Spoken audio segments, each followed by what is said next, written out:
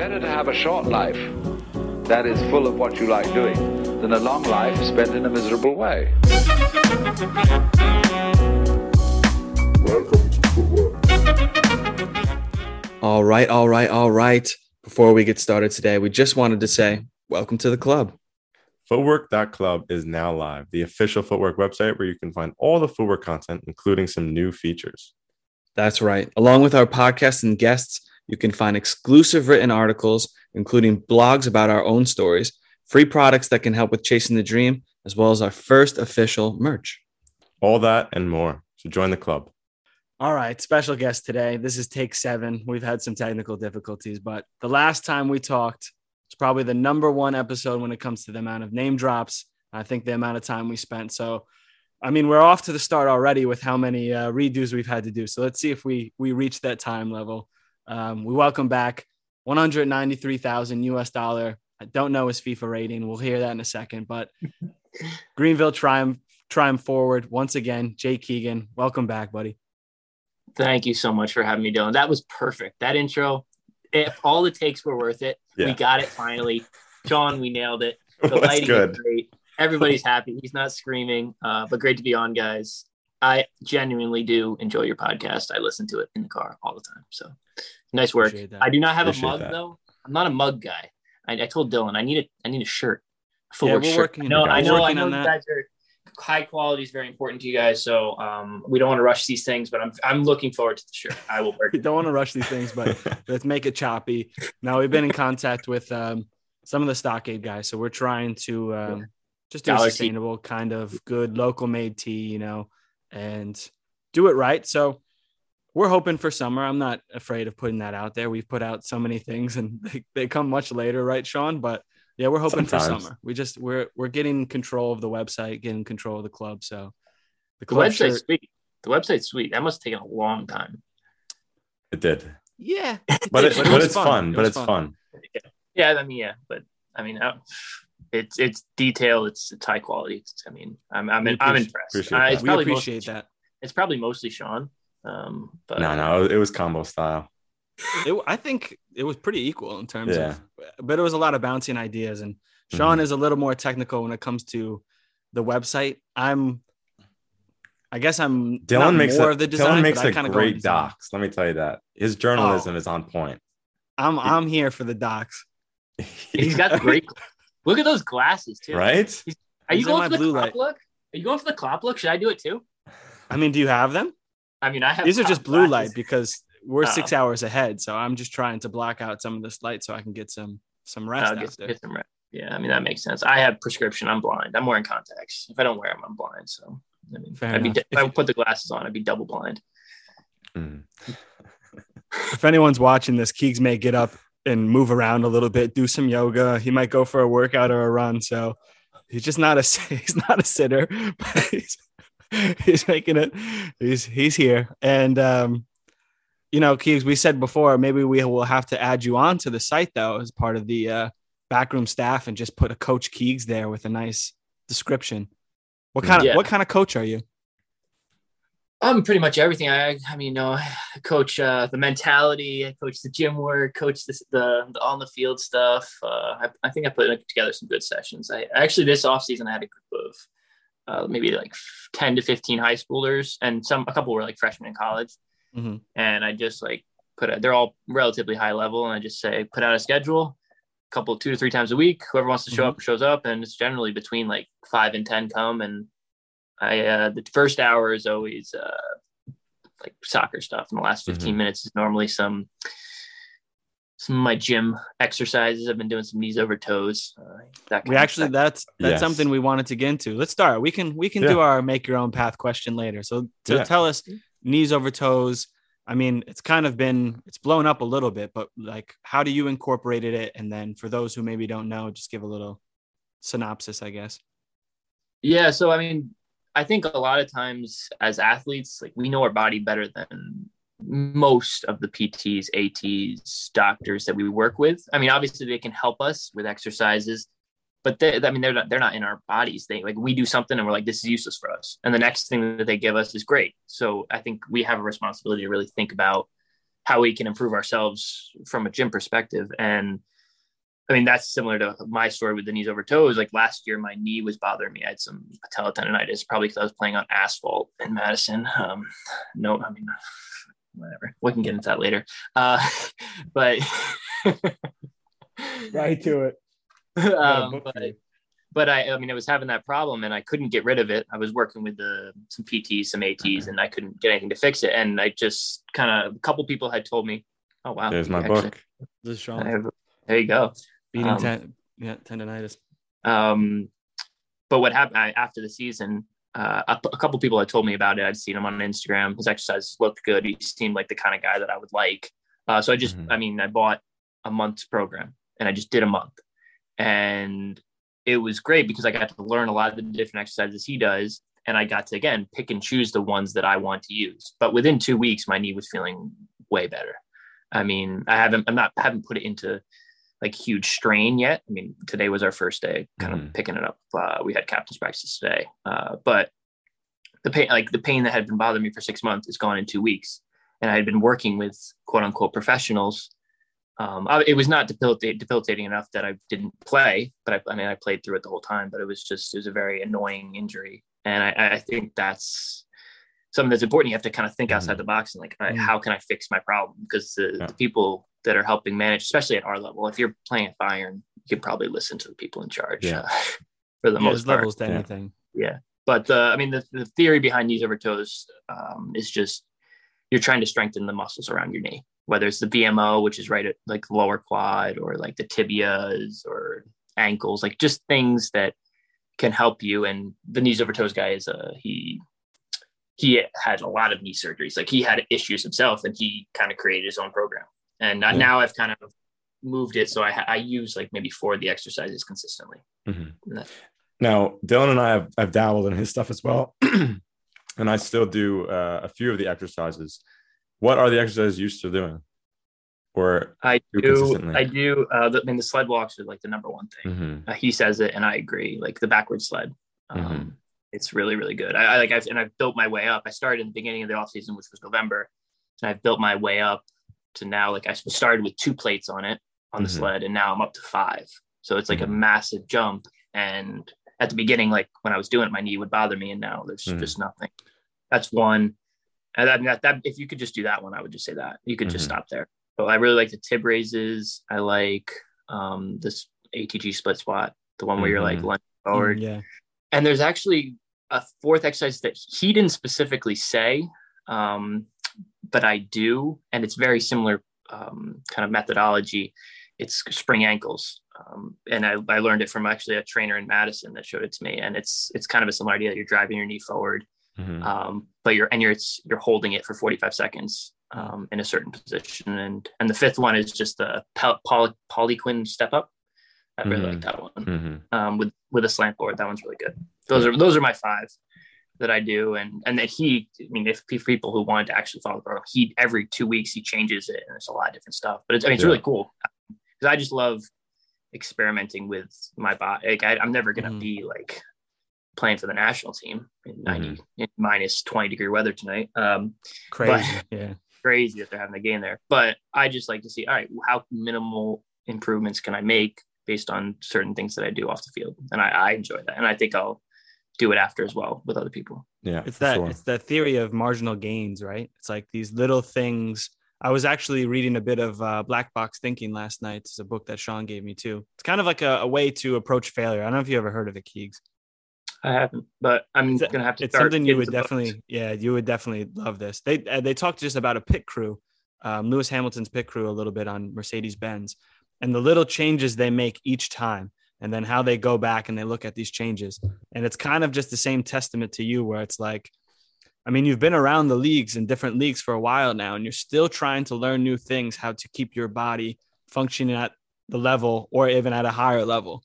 So, I mean, this is something that I think guys need to take. And what's funny to me about the knees over toes is like, don't you guys remember when you were growing up? It was like, that was like a sin to literally go do a lunge and your knee go over your toe. Like I remember being reprimanded from whether it was PE teachers or like soccer coaches when we were a little younger. I mean, even 4 years ago, 3 years ago, I was being told this. So it's funny that something you think you know as like Bible, just a little more information comes out, a little bit more testing, a little bit more random testing. And it's like, it's good stuff. Mm-hmm. And one thing, kind of piggybacking off that, the knees over toes guy was on Joe Rogan recently. And he said, like, his methodology, he said, in 20, 30 years, the textbooks will have all my stuff because that with the testing and all that, this is the best stuff. He says, if you go in the textbooks now, I don't think they're still quite on like, don't put your knees over your toes, but it's not to the full extent it should be because these things take time. You're not going to write a textbook in a week. So if you like, I mean, science, sports science, all this, you learn over time by practicing, by doing studies, by doing all this. So like all this stuff that we're relying on, all this data is not always accurate. And just because you're an expert in it and like you learn the book, you learn the textbook, when you go to school, you learn the textbook, whatever it is, sports science, healthcare, whatever. And if the textbook changed, if you're not active and trying to learn, you're still teaching the stuff that's now wrong. Yeah. And that's, right. I think a big problem with kind of society is like, we rely too much on like what we're told by others and we're not willing to experiment and figure out what's best. And again, like everything's different for each person. Like, of course, if you did knees over toes, you probably wouldn't pick the same 5 exercises that I did. Mm-hmm. Yeah, maybe not. I think we would definitely have some in common. You sent me some things, actually. It was a great birthday present. So we had our, I'll play it since this is take 4 and we can play it again, but we have this right here. Keegs and I have already agreed that we're doing the jersey transfer next time we're training at the net. So this winter, do the classic, hand each other the jersey. Yeah, get a photo. There's some other stuff that I'll stop before that. Go back and listen to the first episode if you guys want to hear. Just, I don't know, we get into some crazy stuff with the Amazon delivery, but I forgot about that. It's something that came to fruition 2 years later. Keegs and I finally did the jersey swap, and it was my birthday, and he sent me some exercises and stuff, and I took some stuff in too. So, you know, Keegs knows that I've been trying to get over an injury, and I think this is something I need to incorporate more, specifically because of where my injury was. It's very close to the left knee, so it can create instability in these muscles and can heighten my chance of, you know, getting injured in ACL, MCL area. So this is something that I definitely need to take on more. But shout out to Keeks for that birthday present. Yeah. I'm more of I don't give material gifts. I'm more of the experience. I'm disappointed you're not wearing the jersey though. You know, Eintracht Norderstedt would be very happy to see Jacob Keegan in there. Jacob, wow. Only my grandma calls me that, and she's not alive anymore. So, confession. I leave all my jerseys that I accumulate at home at my parents' house. I travel light, so I thought I was different. I would have worn it if we did this podcast when I was at home last week. Fair enough. That's fair enough. We had to wait for Indy 11 to get his full shine and get his full podcast. It's a great podcast too, though. So it was a good episode. It was nice to see you back making the rounds again. You know, it's kind of like your publicity tour. You're joining a new team. You got to do the rounds of the podcast. Yeah, it was a fun episode to do. He's a great guy, having a lot of good conversations, similar to you guys. Yeah, we appreciate that. We're gonna get into our regularly scheduled programming. Don't speak too soon. We might not be able to talk on this one, but we've asked you a few times now the make your own path question. One for our 50th episode, I believe, in the first episode too. So, you know, we know you have this rehearsed just because you're doing the rounds, but you know, that was back in 2020 in September. So what does it mean to you now? And is anything changing with you? The only thing that's changed is my memory of what I said before. I think I have a kind of a consistent answer for this. And it's pretty much just do things because you want to do them and not because like someone and your family thinks you should do something, or your girlfriend wants you to do something, or society says this is the quote unquote cool thing to do. Just blaze your own path. Don't be afraid of like people maybe who have failed before you in doing a similar thing. And And I think really that's what life's about. People chase. I mean, if it makes you happy to chase money, I think I'm totally fine with that. But I think a lot of people chase money because they think it's like a societal pressure, but also like it's a form of power. And I do think some people genuinely enjoy it, but I think some people, it makes them miserable and they'd be better off. We always use the Dylan example, the JP Morgan, turning down JP Morgan and going to Germany. So I think that's what it means to me overall. A few stops in between, but we made our way out to Germany. Yeah, by way of Australia, Sweden. That was it, right? Australia, Sweden, Germany. Yeah, a couple trials here in Iceland too. But that brings me actually, I think this kind of goes hand in hand. Because us three, we grew up without any types of social media, right? We grew up in the time period where you kind of had to call a friend or knock on his door. It just seems so ancient these days. But we also kind of experienced, whether it was, in high school or college, where, a lot of these apps were really starting to kind of take hold in Facebook and Instagram and Snapchat. So, from us seeing that time and also living through this time now, how do you feel like that role, what is that role playing for youth footballers and the effect that it has on them? I mean, I think it's a major thing. I think it can be good in some instances, but in a lot of instances it can be bad. I think if you're just using, I think some kids do this. If you're just using whatever social media, new technologies to play FIFA, to go online and whatever, follow 433 and watch highlights and things like that, I think it can be a positive because you can learn the game that way. I think FIFA is a great teacher of the game. You learn a lot of the players, a lot of the leagues. Footwork, if you follow footwork, of course. Yeah, I mean, everybody's following footwork, so I figured that was just a given. But I think it can also be very dangerous because you compare yourself to others. And this doesn't even really have to do with soccer at all. In a lot of cases, people just compare their lives to famous people or influencers, and that's just not the way the world really is. Mm-hmm. So, I mean, if I could snap my hands now and have things exactly as I think would be ideal, I think there would be I think social media has a place, but I think there'd be a cap on it. Yeah.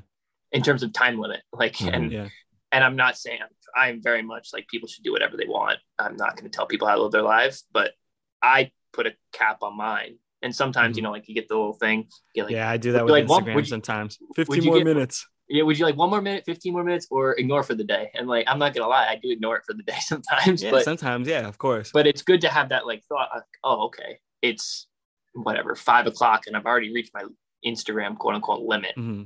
And I think it's good to have those little things in place. I refuse to go on TikTok because I know if I go on, I'll be just as obsessed with it as I am Instagram. And Twitter is a different thing. I don't get obsessed with Twitter.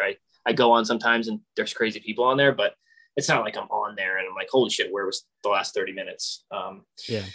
But if I had, hopefully I don't have kids too soon. I don't think I could put up with them or they could put up with me, but I would definitely have all right, you want to get a phone when you're 12, 13. I would definitely have an age where they wouldn't get it. But then I would also say, all right, you can use your phone for 30 minutes today. And then it goes back in this drawer and you get little bits, but not having it just ruin your life, run your life.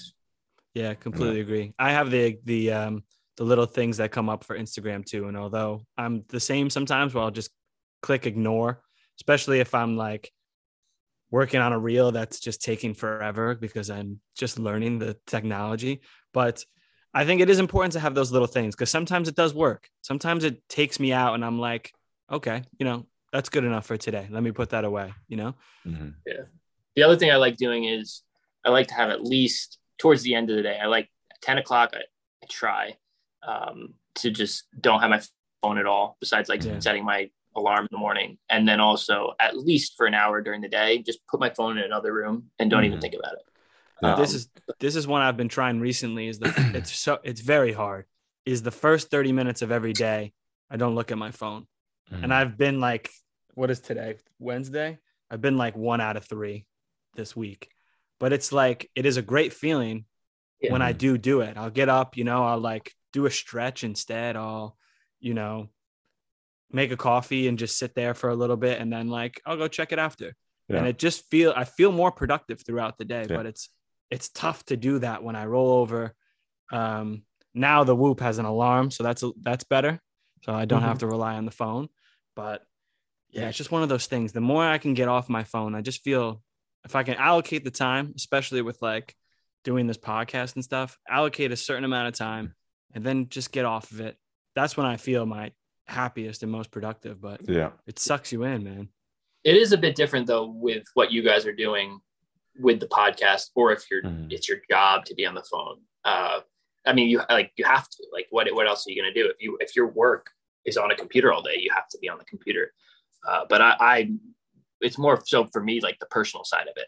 Like if I'm doing it to look at my friends or to look at, I don't know, soccer stuff, news, whatever I'm looking at, that is like, there should be limits on that. Yeah, for sure.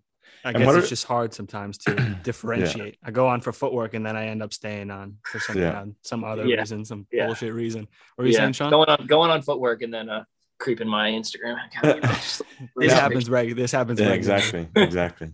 And I try the same thing to catch myself, especially at the end of the day. I try and put computer and phone away. And lately I've been trying to read every night. What are some things that you find yourself doing when you get off your phone and actually be productive, and what are some hobbies you're working on? Obviously the Knees Over Toes is an interest of yourself, taking care of your physical body, mental health. What are some things that you're into? Well, reading's a big one. I had a book collection that I left back at home because I'd read them all. So now I'm gonna buy some new ones. Light. Yeah, I do. You don't believe it? I do. I travel light. But have you read The Alchemist?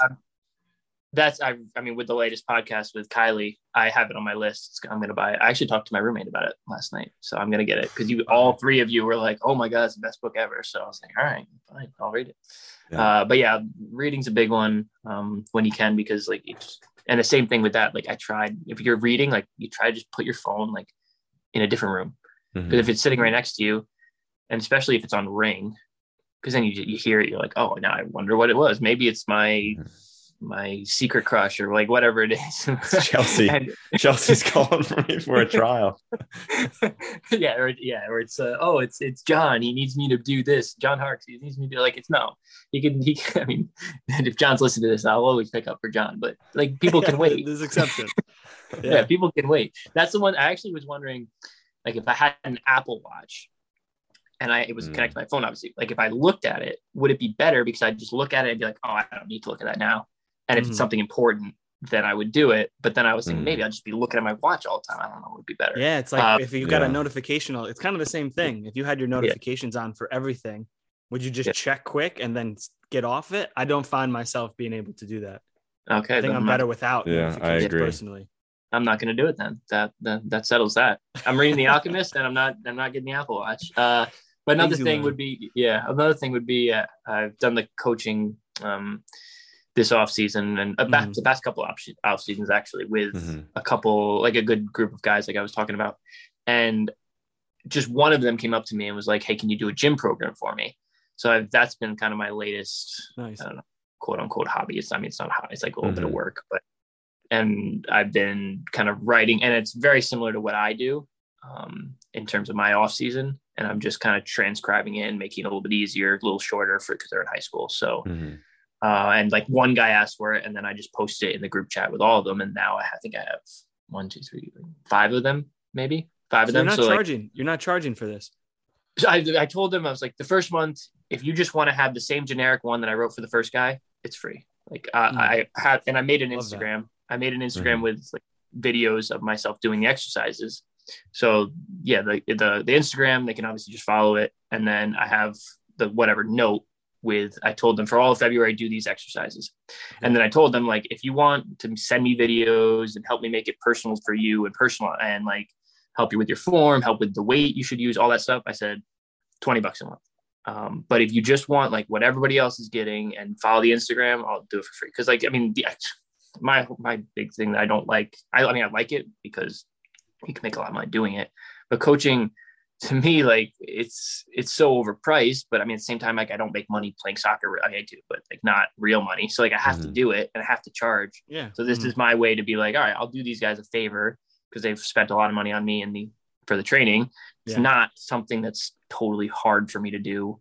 And if they want a little bit extra, I think $20 a month is like nothing. But I have to if I'm spending time looking at all their videos, I feel like I have to do something. Yeah. I'm kind of I agree. Because I mean, we've talked about this with other people. It's like your time. I mean, at a certain point, they've been good customers and things, but this is things that you've spent hours researching and trialing and stuff. Do you want to plug that Instagram, or are you trying to keep it for? Are you trying to keep it for the smaller group that you have? I mean, if people want to follow it, they can. But I kind of copied you guys a little bit. It's jet.club. Nice. So it's another club. Yeah. So it. I initially was just gonna. You'll be our sister club. Yeah. There you go. We gotta put this on the website. Aristocrats isn't working out, but you gotta. I like acronyms. With all like sports performance stuff, like all the ones that I like, they're all like, I don't know, KPF, or the one guy that has the spring ankles that I learned, it's TAP, and it's like total athlete performance or night performance factor. So I did JET, which is like Jake's Elite Training, and being from New York, I feel like it kind of makes sense, even though the Jets are they're disgrace. But and I was just gonna do Jet Club, but then Instagram didn't have it, and I was like, what could be good? Just did jet.club, which is kind of, I think you guys are the same. It's like footwork.club, right? Mm-hmm. Yeah, that's the name. That's the name of the website. Yeah. For the website, I mean. Oh, so I like that. So Keegs, I did mention this. I guess if people really want to hear the full resume story, but for those who have made it this far and still don't really know your career in this scope of the episode, can you give us a nice little CV version of where you played and where you're at now? Yeah, I'll keep it way shorter than that episode for sure. So I grew up in New York, about an hour and a half from the city, played for youth club East Fishkill Thunder, went to John Jay High School, played collegiately at Binghamton University, which is kind of near Syracuse. And then from there, I was drafted by the Union, never signed with them. But then my first quote unquote contract was in Germany in the 6th division with FCA Darmstadt. Didn't stay there long. Went to Galway United for 2 years. FC Edmonton in the NASL or Galway United was in Ireland, and then FC Edmonton in the NASL for 2 years. Went back to Ireland, couldn't get enough, to St. Patrick's Athletic. Then went to Greenville. Wow, I went a lot of places. Too many stops. No one wanted to keep me. There's been a lot of stops. Then I went to Greenville, South Carolina in USL 1 for 2 years. We won the championship in 2020, which is pretty sweet. Mm-hmm. And then went to Madison the year that we won't talk about. Well, we will talk about, but it's okay. It wasn't the greatest year, but thankfully Greenville let me come back. Honestly, I'm very thankful for that. If I had to end on Madison, that would have been rough. So you say, I mean, we'll talk as much as we need to, as much as you want. But last time we talked, I think you were in the middle of the season or the end of the season. This was September, right? So you were enjoying your time there.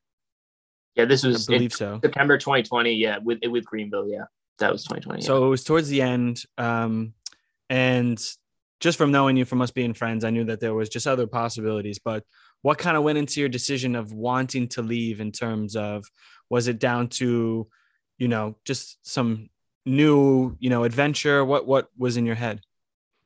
Well, I mean, I think there's a lot of factors that play in. And I think a lot of times when you make decisions, you say, oh, it's this, it's this, it's this, it's this.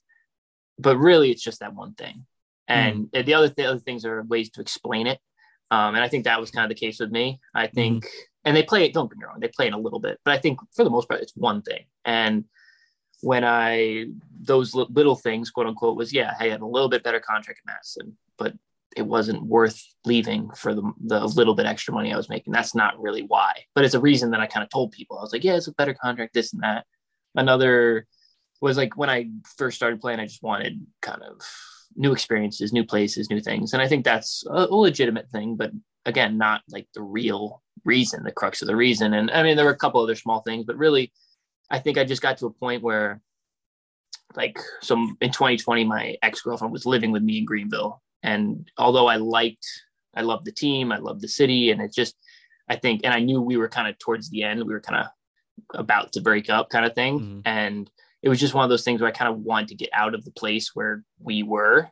and I just wanted something new. And Yeah. I've never really told anyone that. So this is breaking news, and hopefully you don't share it with too many people. Don't make it one of the highlights. We can just let this slip through. Yeah, but this is for the people who listen. If they've listened to the whole Wags 10 minutes, I mean, they deserve to hear have this knowledge. Yeah. Yeah. But I think that at that time, if I'm really, really honest with myself, I think that was the reason. I just wanted something new because I just needed to get out. And then spending the year in Madison, and although it wasn't the greatest like year, quote unquote, like I don't have any regrets. I think it was a good learning experience for me, and I think I'm better off coming back now. So do you think if you kind of stayed in that situation, do you think it would have been a little harder for you to adapt and be mentally ready to play another year? I think I'm very adaptable, so no. I think I would have been fine. I think if I was put in a situation, I think it would have been fine. Yeah. But I do think it may have, I don't know, just slightly affected my enjoyment of it all. Yeah. Oh, it's that thing that Sean says, so sometimes you have to just change your environment, to just kind of flip that switch a little bit. So I totally understand that. So then you go to Madison, which, the Williams family was very happy about because we have a ton of Wisconsin family there. So although I don't know if they've ever made to any Madison games, they were happy that I knew someone there, I guess. I think they thought that would mean that the chances of me going there were much higher. So this was part of the whole thing. But so take us through that year at Madison, walking into it, a new experience, how do you adapt, come into a new group of players, a new group of guys, being one of veterans, in this league and in the US, and then having the experience abroad, but, being a new guy still. So how did you balance that? And then tell us a little bit about that year. Good question. So there was a new coach that came in and a lot of the players left. So I really didn't have that new guy feel. There were a few that stayed over, but a lot of them were younger players.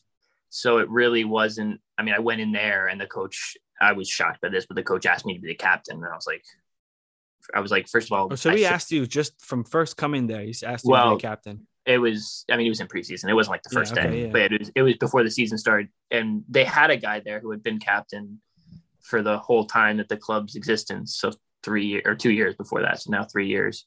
And he wanted me to be like co-captains. And I was strongly considering just saying no. Because I get it. Like there were a lot of decisions that were made by this coach that I just didn't agree with. And one of them was that I think it made no sense in terms of like why. Because you were new coming to a new team. Yeah, because you're new. Did you not feel like you were, a captain who wears the armband, but one who leads another way? I think a bit of both. I think like anybody can be a captain if they lead properly, even if they don't shout and all that. I think the two Greenville captains here are good examples of that. But I just thought this guy has been the captain forever. Like why? Like what is the point of doing this added thing?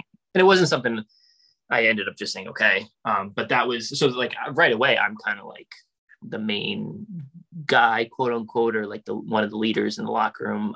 So it wasn't so much the adapting to the environment. It was more adapting to a new role where I have more responsibility in terms of like stuff that doesn't involve my personal game. And I think, go on, sorry. Did that put more pressure on you? Not in terms of maybe playing, but when you're adjusting to a new team and trying to figure out, like, especially, trying to be friends to these guys, just trying to be one of the guys, and you come in and you're the captain right away. Did that put some extra pressure on you to like fit into this team? I think a little bit, but I also think that had nothing to do with my personal season, maybe the team as a whole. But in terms of my personal season, like the first half of the season, I was on fire. Yeah. So I don't think that was a reason for why things didn't go perfectly. But yeah, as an older player, I guess I had more opinions. Like maybe when I was younger, I would have just been like, yes, coach, whatever you say, sir. But now like I have experiences and I have all these things and I kind of second guess things more, especially when I don't necessarily have I don't fully respect the person who's making the decisions. Mhm. Whereas someone like a John here, like you know his CV, you know where he's been. I've obviously played for him before, so it's more like yeah, I can trust, even if I don't necessarily know for sure it's the right thing. I can trust that you're making the right decision, and I can Mhm. fully get on board. Whereas there were a lot of things involved with Masson where I was like, oh, hold on, I'm the captain, right, or one of the captains, and I have all these opinions about training, about how we're eating, about how we're traveling, how the players are being treated, how like is it my responsibility to then, and the guys were complaining to me because the other captain was very much like, he's 35 years old, doesn't really talk to people, like he's not the most social locker room guy. So I was the guy that like people were talking to. I'm like, Yeah, what's you my were role? the- Am I the guy that's supposed to complain, or am I the guy that's supposed to tell the guys to stop complaining? Mhm. Even Yeah. though I agree with what they're complaining about totally. So that was kind of I don't know, the challenge that I was That going was a through. dilemma. Yeah. And it was a new experience for you. 100%. Yeah. So how did you approach that then? Were there times where you felt like, okay, did you pick your battles? Did you feel like some things you had to speak up on, and like, how did you speak up more as you went on throughout the year? I think, and if I had to do it again, I don't know if I could have fixed entirely. I think things were broken, and they need to, like, new people need to come in leadership and not leadership, like coaching and staff positions to fix things. Personally, that's what I think. But if I could have done it again, yeah, I would have done it differently. I think what I did was I would say little things that really didn't matter, like, or if I was asked an opinion specifically, I would put my 2 cents in for the beginning parts of the season, for even like the first 3 quarters of the season. And then finally I got to a point where I was just like, there's so much wrong here.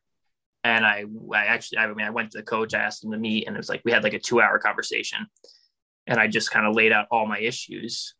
Not just my issues. Like, I mean, some of them were mine, most of them were mine, but like the group things that guys are coming to you about too. Exactly. And at that point as always, losing kind of forces people to evaluate themselves and their positions and their what the team is doing as a whole. And that's kind of where that's where I was like, all right, I'm going to take a stand here. I'm going to say what I think. And if it doesn't make a difference, there's a month left in the season. That's it. I mean, but at least I feel like I made an effort. Mm-hmm. Let me try. Yeah. And I feel like maybe because I didn't have like a slow buildup with these issues, I just kind of went from 0 to 100. Yeah. I mean, I don't know for sure, but like the last month of the year, I barely played. So I went from like scoring tons of goals. Then in fairness, like I did have a period where I didn't score as many goals, but I felt like I was, playing all right. And then I just went, all right, now I wasn't even coming off the bench last month. So, I mean, I 100% think that it was that specific conversation that was like, and again, if I had to do it again, I would be more like, all right, here's one thing, here's another, and over time, whereas instead of just being like, and it wasn't like a shouting conversation, like we weren't yelling at each other, but I think he left there thinking like, and he was under pressure too. He knew like if we I think at that point we had like 7 games left. He knew if we didn't make the playoffs, he was probably going to get sacked. And he was under the pressure, and in his mind, he says, all right, I had this guy who came to me and doesn't agree with anything I did the whole year. And so in his mind, he's like, all right, maybe if I can get this guy more on the outskirts of the team, it can have a positive impact, which I mean, it didn't. And I wasn't the guy complaint. That wasn't my, it was almost like his last stand in a way to kind of if this works, then it's still my way was right and it was someone else. Yeah, exactly. And you see, and I mean that's, as I don't know if I'll be a captain again, but if I were to do it again, it would have to be with someone that was more of like a respect and more of a relationship. Like I didn't know this guy at all, right? And I think the captain and the coach should be people who have a relationship. To some extent, and if it's a new coach coming in, that makes it harder, but at least maybe the player has been there for years and he knows the culture of the club, which I didn't at all.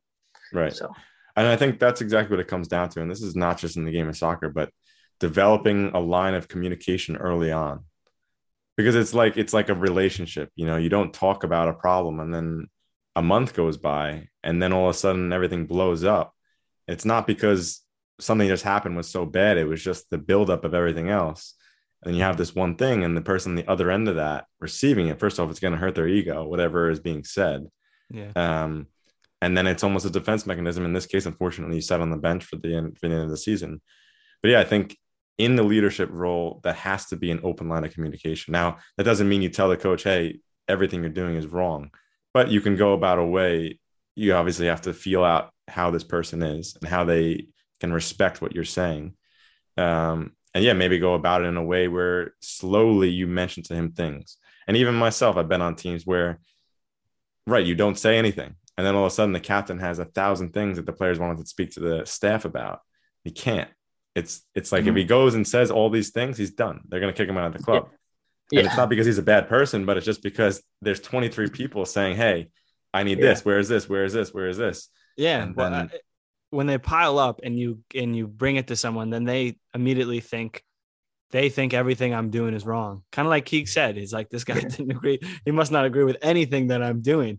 But that's how, I mean, in that way, that's how it must feel. If you come just with a little thing here, you know, like we should do this when we travel, you know, but it is a tough situation because you're feeling out who you are on this team. What is my role on this team? You know, you come into a team. Is this this is the first time you were a captain? Yeah, since high school. Yeah.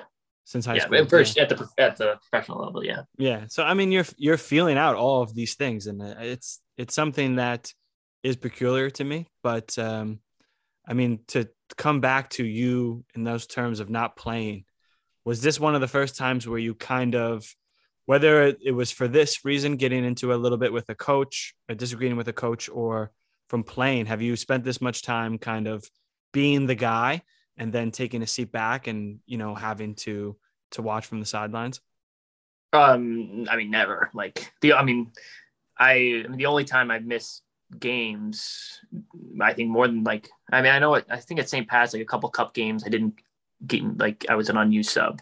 Mm-hmm. But that was pretty much it, aside from when I broke my foot in Greenville. So I missed 8 games there.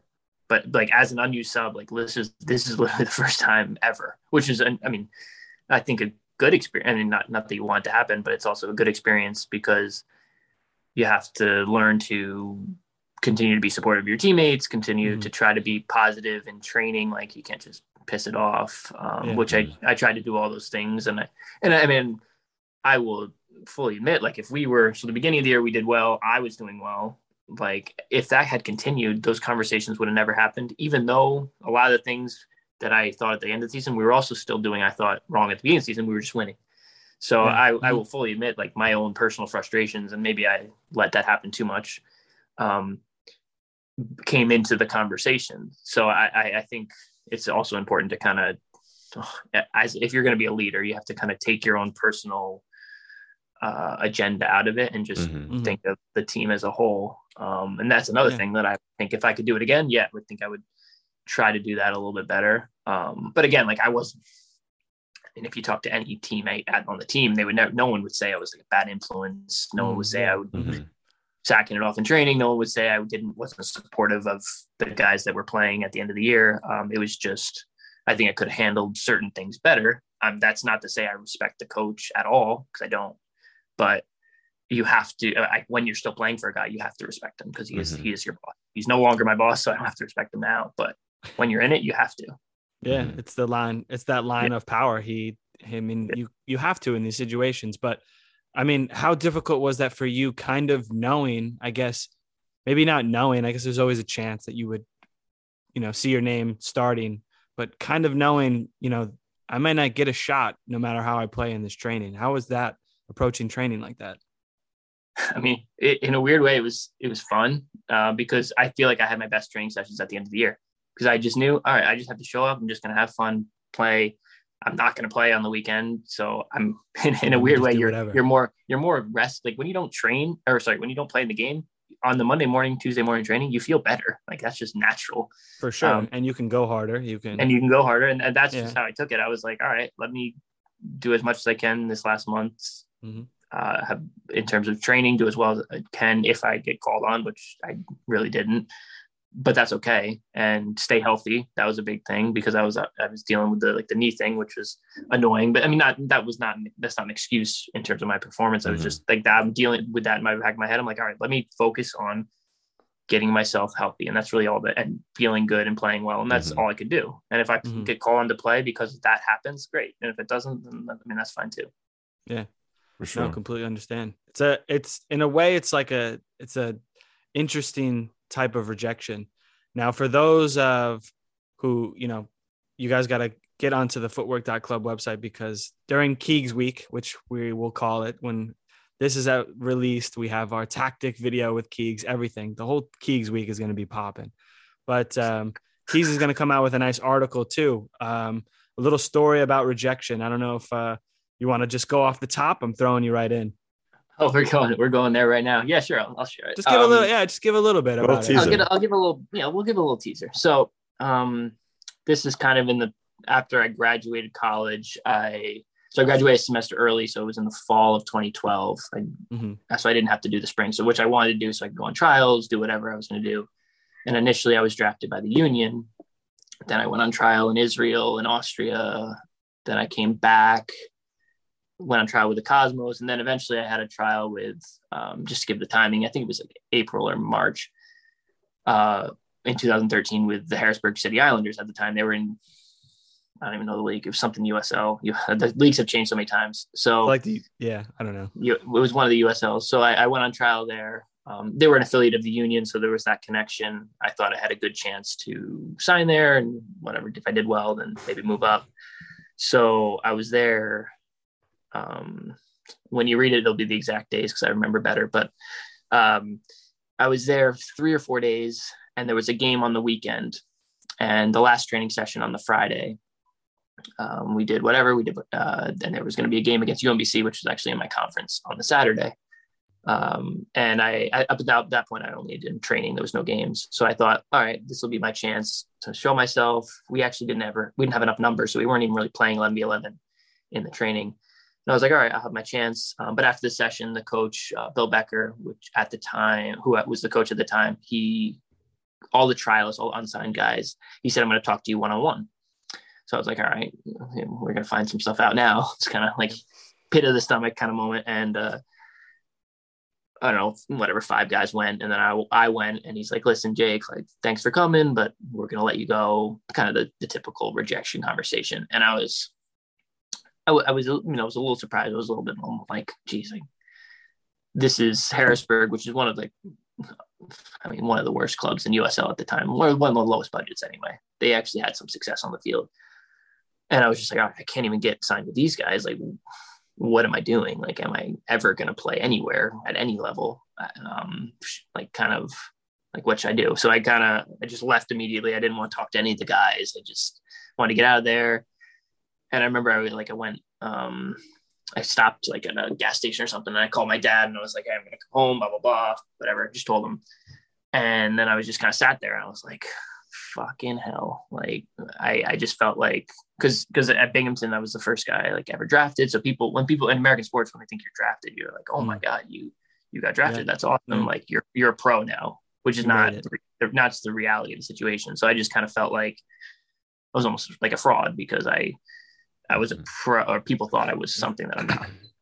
I was just all this stuff. It's like, these are good moments, not good moments in the time, but good moments to learn. And if you can shape if you can be mentally strong enough to get past them and learn from them, then they're all good. Yeah, 100%. I think I'm looking a little bit at some of the teaser you sent me, and I think we've all felt this way. And we had a guest on recently. We won't divulge to you yet, Keegs, but you'll be proud of this one, who just kind of talked about the feeling of I belong here. And it was like, it's a very hard feeling sometimes when, like you said, you were drafted, you have these pressures from the outside, whether they're actually doing them or they're in your head. Regardless, it's people see that you were drafted. People think, oh, he's a pro, he's made it. And in this, it's like, this puts this added pressure on you when you're trying to chase this dream. But this one guy's opinion, didn't do it for you. And this is that feeling. That's the result of it, thinking I am a fraud. That's like, I think a lot of footballers, including me, have all felt this. Like, I remember going to Australia, posting I've signed my first professional contract. And in a ways, it's like, it's a professional league. Some guys, I think it's actually considered semi-professional, but some guys are on professional money and I wasn't.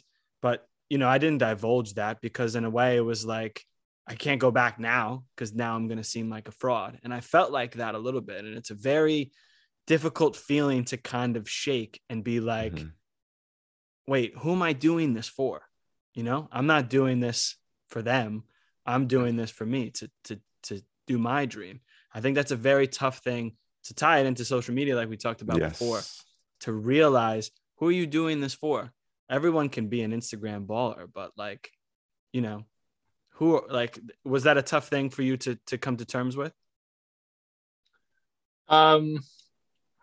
It's tough to remember like what my mindset at the time was. So much has happened since then. Yeah, I can actually grow a tiny bit of a beard now. I'm still trying, man. I have a slight fade. But other than that, I had a buzz cut back then. So much has changed. It's a nice cut, though. I gotta say, it's got a nice cut going. Thanks, Oxford Barber. It's a team. They're a team sponsor in Greenville, South Carolina. They have enough business, so we don't need to plug them. But great guys. So like at that time, I think I was just always, all right, I'm not going to stop. I'm just going to keep like on to the next, like whatever's next. I'm just going to keep doing this. And I didn't like have if this doesn't happen, then I'm going to stop or like, okay.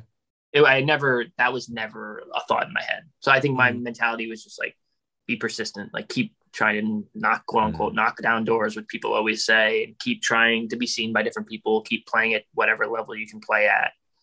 And hopefully eventually you climb the ladder to some extent. And like, I didn't write that in the thing that I wrote, but to kind of bring it full circle, when I was at FC Edmonton, 2017, I was playing out wide. So I asked the coach, like, if I could leave, and Edmonton was like, NASL was going to fold. Edmonton wasn't, like, it just was like, would have been a better situation for me to leave.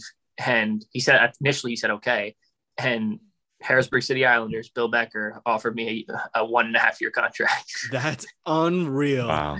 To bring it full circle. But full circle moments. But then at the end of the, or when I went back to the Edmonton coach, he's like, yeah, no, you can't leave. I was like, what? You said would you have taken that contract? Yeah, oh yeah, I would have left. Yeah. It was there were a couple there. I could have gone to Puerto Rico in the same league, which wouldn't have been a good situation.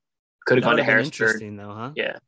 Yeah. Lived in Puerto Rico first. It would have been like 3 months because it was in the middle of the season. And actually it worked out because that I didn't go to Puerto Rico because that was the year Puerto Rico was hit by the hurricane. So like it would have been like a month after I went there. The hurricane happened and then they spent the rest of the season just playing like away games. It would have been a disaster. That makes sense. Yeah. So, but I mean, it would have been interesting going to Harrisburg. I don't know. They're no longer a club. So now this was 2017. So who knows? I'm happy how things turned out, but it's just an interesting little tidbit to the story.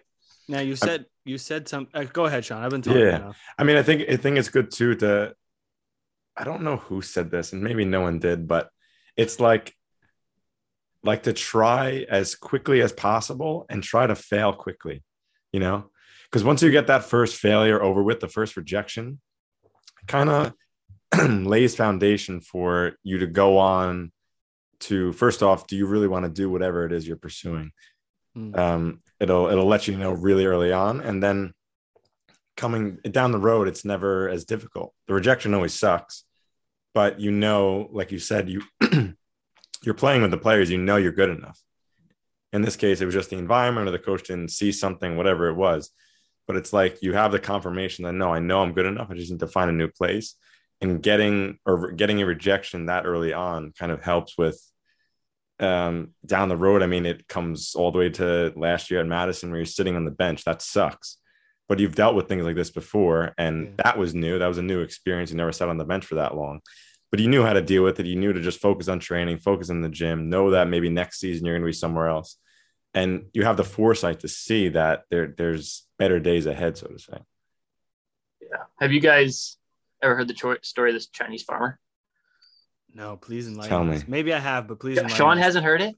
to hear. I don't know. Tell me. It goes to what Sean is saying about like fail quickly.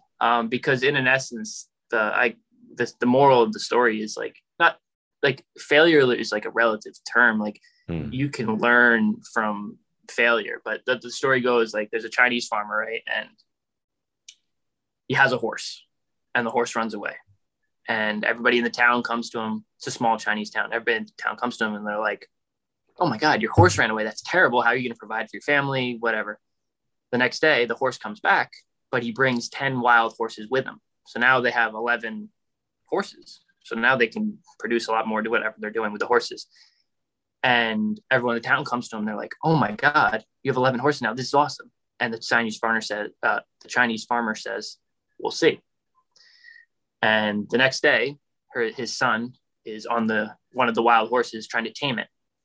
And his son falls off the horse and breaks his leg. And everybody in the town again comes to China. I guess they have tea at these Chinese farms. Everybody in the town comes to the Chinese farmer and says, oh, that's terrible. Your son broke his leg. I feel so bad for him. And the Chinese farmer just says, we'll see.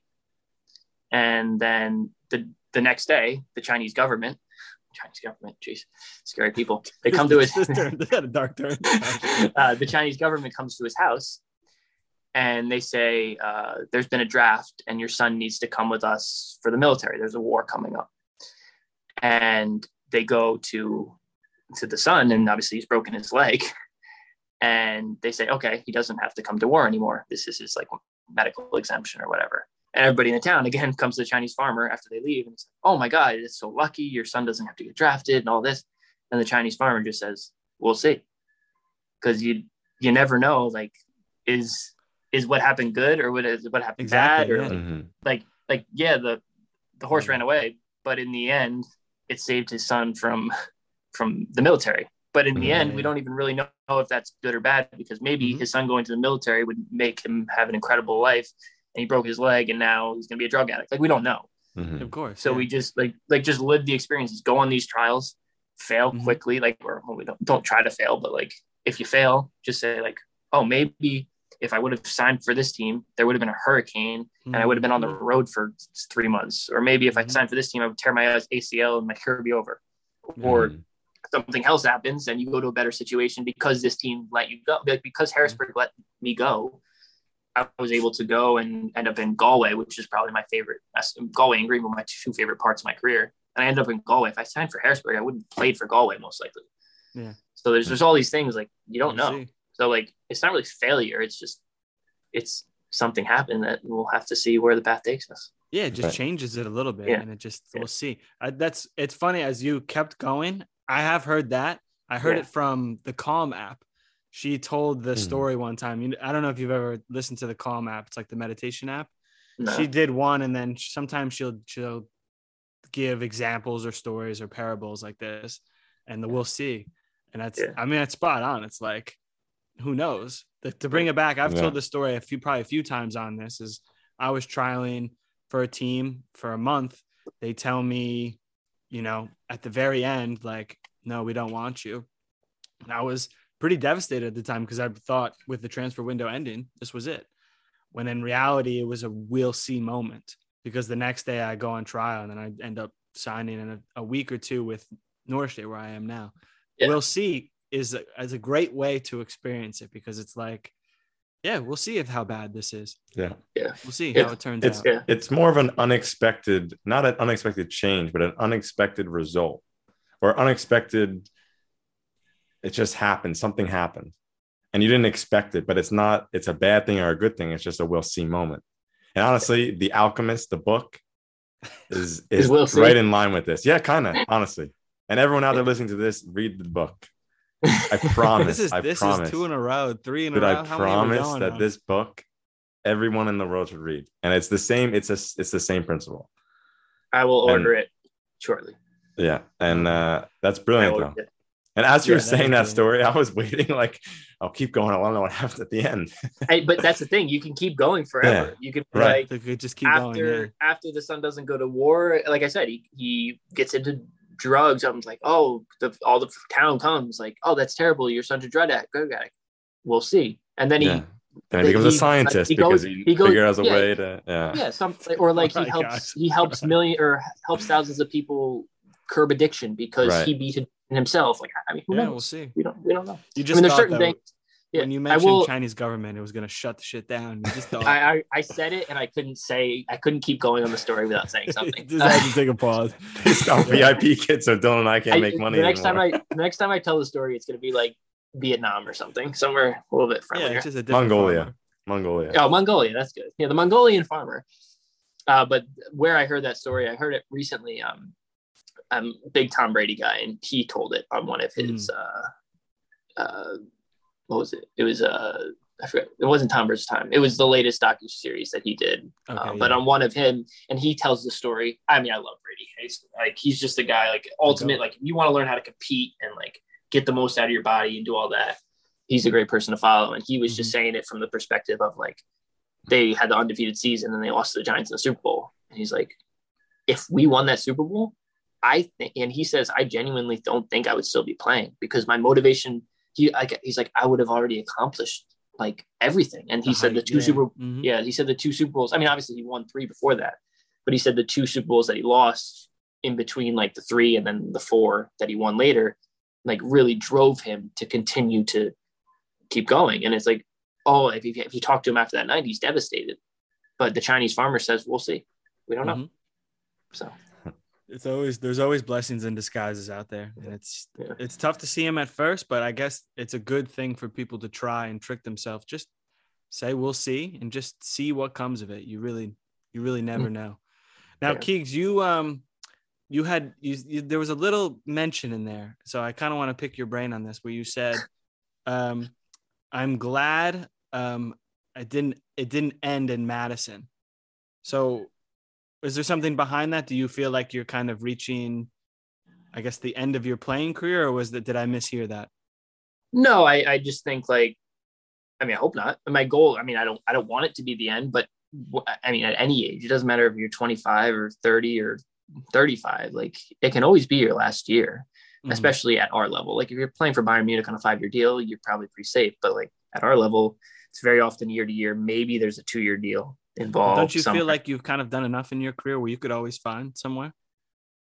I mean, maybe, but like, I think there'll be a point where you don't. And I think, I don't think I was at that point. You're right. I don't think I was at that point yet, but it does creep into your mind where you're like, will anybody give me a legitimate offer? Which is why I am thankful that I'm here, like, that I get to play again. Because you don't know.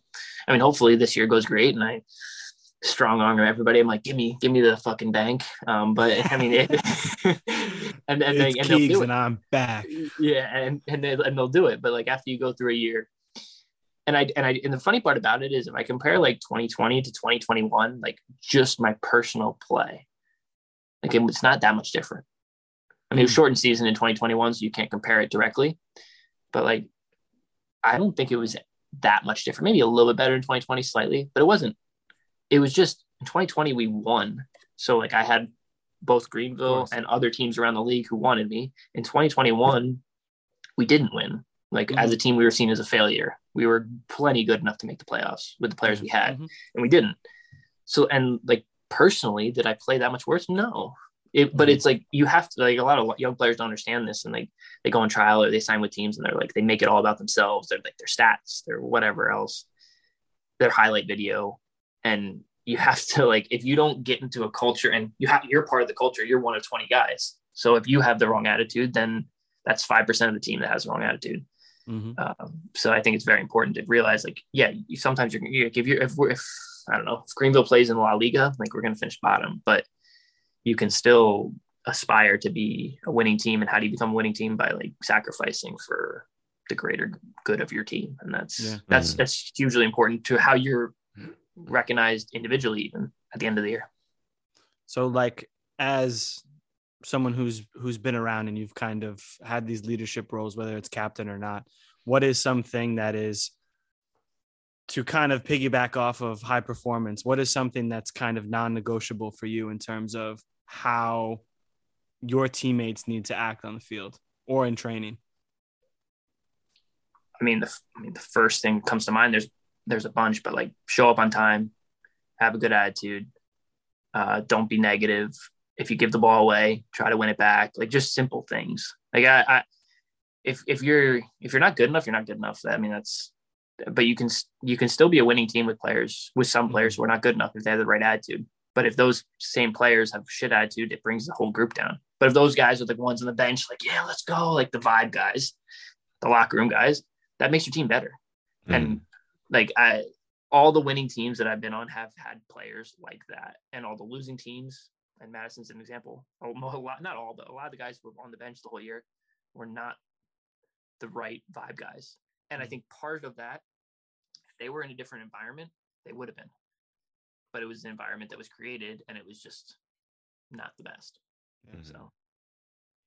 And how have you changed your game throughout the years as you get older? I mean, you're coming towards the second half of your career. How has your game changed, and how have you adapted? And how do you know when to adapt your game? Or does it kind of happen just slowly over time, season to season?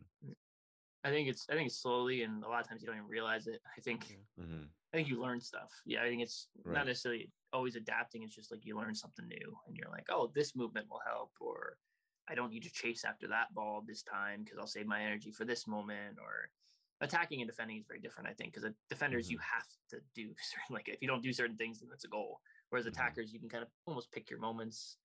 But like last year, I felt like I was more picking my moments because I wasn't feeling 100% physically. Whereas now I feel very good. So maybe I'll go do a little bit more running in the channel, or like doing this a little bit more pressing in certain areas. And I just think like, and it's even game to game. Like some games you feel really good and you can feel like you can run forever. And some games you're like, all right, I can still have a good game. I feel good enough to have a good game, but I need to more pick my moments. And I don't think I've gotten to the point where, like, I think at a certain age, you're probably like, all right, I can't do these things ever. But I think it's more just, do I feel good this day? Then I can do this. Do I feel a little bit not as good? I'll do this. And that's pretty much it. I think maybe more in training. Maybe you don't do certain things. You don't maybe lift as much as you did, or you do lighter, like things like that, I think are more what I think about now as being older compared to when I was younger. Yeah. Well, it's a testament to you. I don't see any signs of slowing down, because I mean, you take care of yourself. And I think you must need new glasses. Yeah, I mean, you're blind, but that's hardly your fault. I mean, this is something that the young guys, I mean, we were all there, and we all had these guys in college, and you think you can go out and just shoot balls and stuff like this, and you don't need to put in that time. But trust us, as guys who are getting, up there in age, you need to put in that work beforehand, because it will prolong your career, whether you feel it then or now. It doesn't matter. Do that work, that accessory work, things like researching how your body feels after doing knees over toes. Like, these are things that you need to invest. We talk about investing in yourself, and I think that is one that goes overlooked a lot. People see the money. Yeah, you got to spend money on trials and things like this, but the research, learning how to take care of yourself, what works for you. Because like Keek said, everyone's different too. Not everyone's going to have the same diet, because not everyone's going to adjust the same foods on a game day, So take these things that we're saying, but also incorporate into your lives and prolong your career, because trust us, there's not a chance in the world I'm going out there and shooting balls before I put in a full 30 to 45 minutes of accessory work before of training. I can't do that. It would kill me. Yeah. And it's funny that you say, I mean, it's a little bit different because it's how you train. But the guys, it's a decent level high school group that I have, and I'm bringing a lot back to the coaching, because that's what I was doing lately. But these guys, if you take a ball, put it out in front of them and shoot, they strike it well. It's on target most of the time. Like, they do well. Like, in comparison to me, like, or me or you or Sean or whatever. Never trained with Sean, but I assume Sean could hit the target. They're not like, they're a little bit worse, but they're not terrible. Yeah. Like, there's not that much of a difference. But then what I've started to realize, especially this year and last year too, is once you start, you do some sort of crossing and finishing drill. You put the ball wide, you put the ball in the box. I swear, these kids look like they're blind. Like, they can't make good contact with the ball. The finishing is poor, and I look at it like, these kids are not training what they should be training. Now, yeah, part of that is don't go out and just shoot before warming up. But part of it is when you do warm up, don't just shoot, because in the game, unless you're Stevie G, you're not going to be pulling up from 30 and banging them. You're going to be scoring goals where the ball gets whipped across and you have to like slide in like a typical Dylan goal, you know, have to slide in like toe ball or I see it. typical like a toe ball, or like maybe the ball like bounces right before you and you have to keep it on target.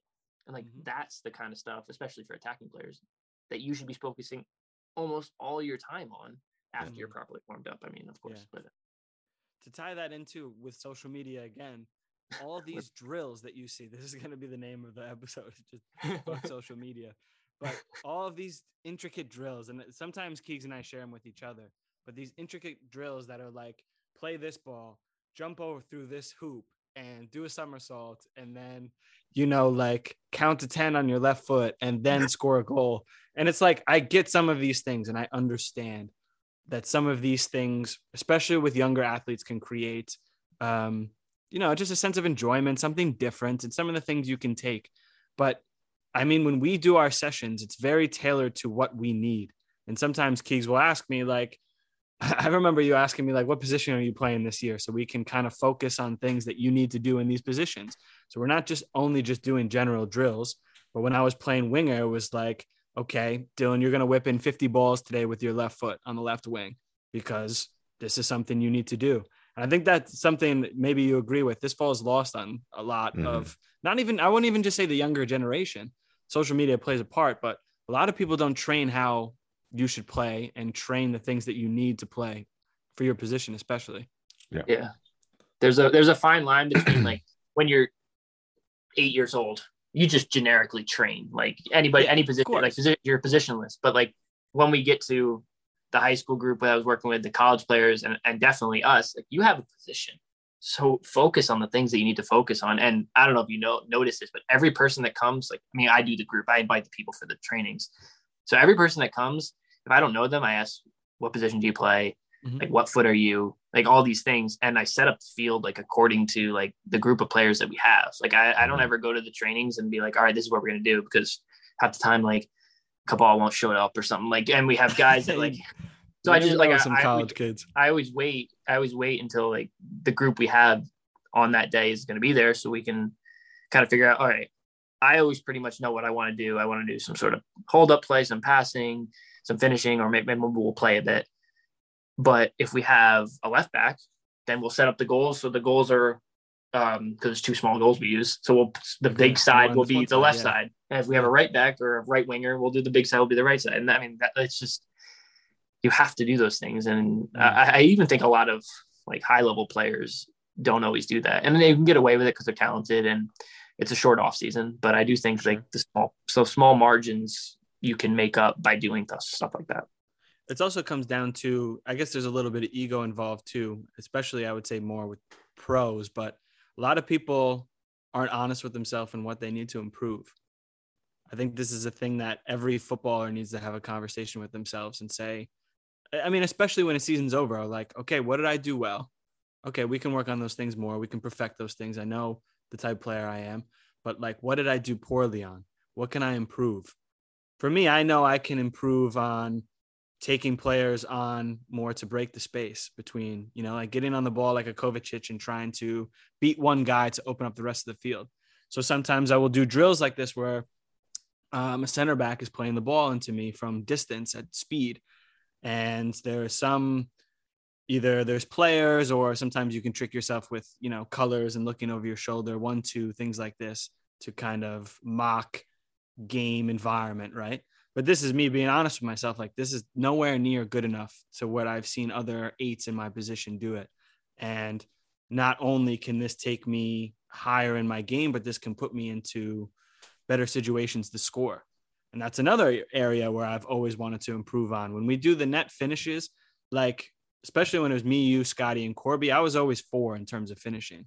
So it's like, this is something I can work on myself. Hit 50 balls into a corner. You know, do the classic Keegs where when the defender is out stretching his leg, just come back across and go through the legs. It's simple. Sometimes it's 1 + 1 = 2, you know, but it's the conversation you need to have with yourself I think regularly, not to be too overcritical of yourself, but obviously if you're doing this for the right reasons, you want to improve to be the best you want to be, for sure. Yeah. And also with that, have the conversations with the players you're playing around, have them with the coaches. Yeah. So like if you're a winger, if you say you're worse, I mean, I'm a striker. So if a winger says I'm really good beating a guy 1v1, I'll just get out of his way and get in the box. If he says, if he's a guy that says, no, I like to come in and combine, I'll try to come in and combine more. Like all these things, you have to have these conversations with yourself, but also with the guys around you, because every player you're playing with is different. And then you make a sub in the 75th minute, and the guy who likes to tuck inside comes on, and the track star is subbed on, and then you just get in the box. Like, I mean, that's it. And so it's not a simple game. It's not an easy game, but it can be made simpler if you are open to criticism from both yourself and from other people. Yeah, totally. And I think the positional play thing too is important for people to, like you said, when you're young, you play everywhere, you just play. But as you get older, you do have a position. You can play everywhere, but there are definitely maybe a few positions where you are strongest at, and then understanding what are the game scenarios that you will be in this position. When will you receive the ball? If you're a center back, do you ever receive the ball when you're facing your own net? 180 degrees with the back to your opponent's net. Does that ever happen? Of course not. So why are you ever going to change that in a positional training type? Yeah. You know, and it's things like this that I've learned over the years, and you don't need to put that many reps in one session. Like today, after the session, 10 with my right, 10 with my left diagonals, and that was it. I'm done before we're even cleaned up. The whole field is cleaned up. But I do that again tomorrow, and at the end of the week, that could be almost 70, 80, 90 balls with each foot. But it doesn't take anything out of me on the day. So you don't overdo it if there's something you want to work on, but understand and be realistic that the reps are quality, not quantity. I think that's something to really focus on. Good point. Yeah, agreed. So Keegs, we've had since footwork is just all the rage these days. Now we have a few things on our site, like just, tips for those who trying to want to, follow a similar path and just want to go pro. So we've opened up some consultation things. But we've also had people sliding in the DMs, and we've had this discussion before. We're all about shooting shots. You got to shoot your shots, but I think you got to shoot high percentage shots and good shots. So I would assume a guy like you, who's got the verified check, who's had his podcast, who's been on footwork now twice, that people are, lining up. But in all seriousness, people have had to, just asked you for whether it's advice or things like this. Now we've trying to tell people, to enlighten people, when you do this, the first sentence should not, or the first two sentences should not be, "Can you help me?" And it should be a lot more in terms of who you are. So I feel a human element to you. So, I mean, you have any, maybe not crazy stories, but do you have any things where people are trying to ask you for something and you just feel like you're doing this all wrong? That's a good one. I mean, take away like the random, like African or just like any country, any person asking that's like almost like spam. Like, because there's a lot, we get a lot of that. Like, hey, can you help me with my club? And I will send you video, and they send you video, and it's like them playing barefoot, which nothing against any of that, but it's just like, how can I help you? Yeah, of course. Taking away any of that, because that stuff happens all the time. People going about it wrong. I don't know. You had I'll give you an example. It's not an exact example, but this is Dylan and I bringing wir sind hier oben, as Thomas Tuchel would say. Had it up to here is a proper introduction. This is not just in soccer and asking for something, but properly introducing yourself to someone. I think this goes back to social media too. It's lacking. I agree with that. And because of, and maybe it is because of social media. I don't know. I can't say, but we've definitely experienced it. You have to have a good introduction. And by the time this podcast is out, there will be a podcast out that we recorded with someone who literally introduced himself on a voice message, and we wound up recording a podcast with them. Random person. And that's the difference. He sent us a 1 or 2 minute voice message explaining who he is, how he came across our podcast, what he would love to talk about. And that was it. And then you have another message saying, hey, how are you? I want to play here. Do you have any contacts there? I'm sorry, but I'm not going to treat to help I'm not going to treat that person the same way as I treat the other person. And I think that especially in this game, when it's all about networking, that a network is huge in terms of getting opportunities. You have to know how to do that. Yeah, it is tough. I mean, one rule would be, if I have never seen you play, don't ask me for a favor helping your team. I mean, there's exceptions, like if you played at a certain level, things like that. Because like you're asking me for a favor to put my name on the line for you, and I don't even know you. I don't know you as a person. I don't know you as a player.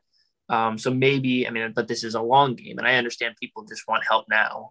But maybe try to build a relationship in some way. But that's hard over social media. So I don't really have an answer for that. But one thing, now that you've gone on your story, one thing that does really annoy me about people is when, like, and even friends, if we're just casually talking, I don't care about your grammar. Just like, there can be, you can write lowercase, you can do certain things, and as long as it's legible, I don't care. But if you're asking me for a favor and you don't really know me, your grammar needs to be like you'd be trying to write an essay, more or less. Like, it needs to be. Yeah, spend some time. That's funny. Hussein said the same thing. Yeah, upper, like exactly. Capital letter for the start of every sentence. Put a period, like things like that have definitely happened. But yeah, again, like it's not something that I really notice. A lot of times people ask for favors, and I'm just like, I don't know you. Like, that's the biggest thing. Like, I don't know you. How can I do this favor for you? But for the most part, like, for instance, I thought it was a little. I mean, it was a little weird, not because I like the guy, he's a good guy and everything. It's just, it was the goalkeeper coach last year. Because when the coach got fired, he left as well. He asked me to write him a letter of recommendation last night. As a player. And like, I thought it was a little strange. Just because, like, I'm a player giving a coach a recommendation, which he's like a higher on the quote unquote pyramid, whatever. But he's a great guy, a guy that was always good to me, and I wrote him on. And like, those are the kind of people that I would always help. And then there's this group of people that I would never help. So it's like, it's tough to go like this middle ground of like, what are these people doing wrong? And it's like, I don't know, besides just take the effort. If you're going to ask me to do something for you, make the effort. And, and friends, if you're friends, like, if I tried to help you and I did help you, and if you, for whatever reason, don't want to go through with it, or like, don't follow up with the coach properly, or like whatever, just make sure there's communication through the process. And I understand people change their mind, and that's totally fine, but just make sure there's a communication, and this is why I'm deciding what I did. And I'm sorry that you put your neck out for me and I didn't kind of follow through. And then that's totally fine. But if it's just a case where, like, I helped you, I know the coach, I recommended you, and then you decide to sign for another team and you just ghosted us, that's not okay. Yeah, I totally agree. Yeah. Totally agree. So, Keegs, before we get into our fast feet round, I just want to talk a little bit. I want to talk about when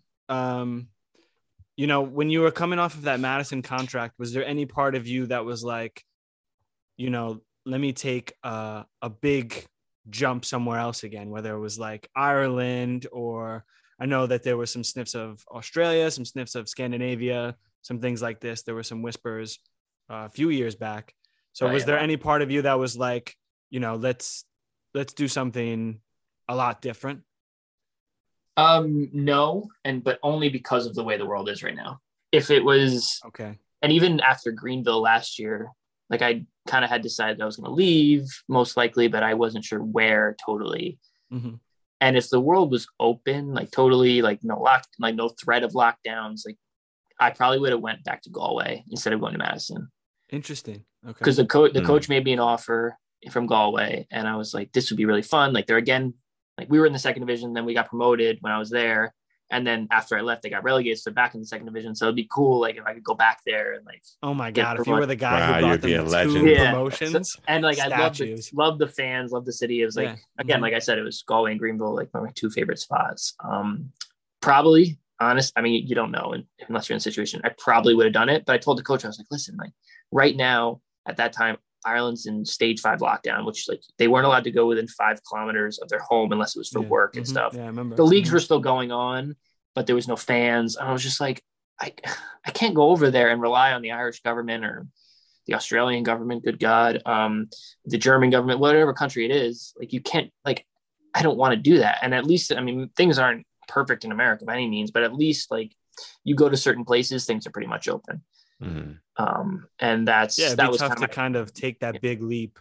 I mean, we were already here in Germany, you know, when this happened. So I can understand that playing a part. It's like to go take a leap somewhere during the middle of lockdowns, especially like that, like the, you know, in Ireland, you can only do this.